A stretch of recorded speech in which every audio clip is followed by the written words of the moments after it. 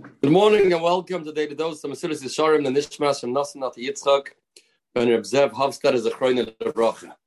Says the Mesilas Yesharim in conclusion, after talking about all the different types of balance itself in many different ways. Kol Eile Toldois Hagaiva. All these ideas, approaches, and attitudes mentioned above are a result Hagaiva Hamashiva Chachamim Ocher, that turn Chachamim backwards, meaning people that are smart lose this, and the Das looks foolish because they are so busy with their own opinions and what they say, and their minds are wrapped around ensuring that they are right and everybody's wrong, and whatever they say must be Kodesh Kadoshim, and their mind isn't really thinking to make things make sense. Rather than it's thinking just to justify his opinion and proving everybody that says different than him that they are wrong. Mesira Leiv Rasha Chachma takes away the heart of people that have wisdom. You have sometimes young Talmidim that just about started learning. They were in 10th grade or even later. Their eyes just about opened up to understand Torah. They consider themselves equal to the great Chachamim. And they say, I understand better.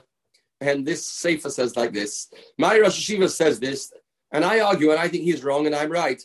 And this Rosh Hashiva has been learning for 50 years. He was Meshamash the Chachamim of yesteryear, and this person that just about opened up the Gemara 2-3 years ago thinks that he is right, and he pushes away the opinion of anybody else because he thinks that he is the smartest guy. He is God's gift to humanity. As we know, that the Achrava Toisvus, for example, that's hard, and it's Shver Toisvus. You have a Shver Rashba, a Shver Kiveiga. You don't say, Toisus is schwer. It's brought out from the Shlah Kodesh. You say, it's a schwer Toisus, a schwer Rashba. It doesn't make sense. Those Lashonis are not Lashonis that should be used. If you look at the Lash, the Pri Begodim, it's quoted here in this Mesilas Yesharim. When he has the kasha, what does he say?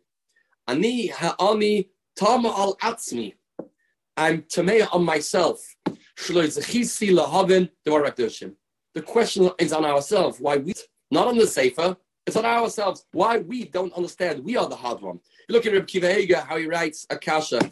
He's so upset that he doesn't understand the Tosfos. He knows the problem is only about himself.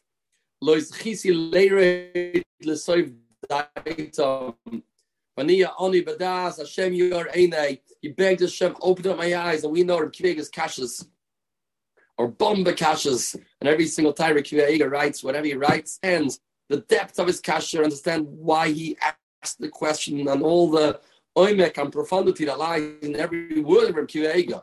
Reb Kiva Eiger himself felt there's something missing with himself that he doesn't understand. Not that Baruch Hashem, not right. And this is a problem. And in our generation, this is becoming more a problem. All Ba'al Gaiva are abomination to Hashem. That a person thinks he knows better, he understands better. This is problematic.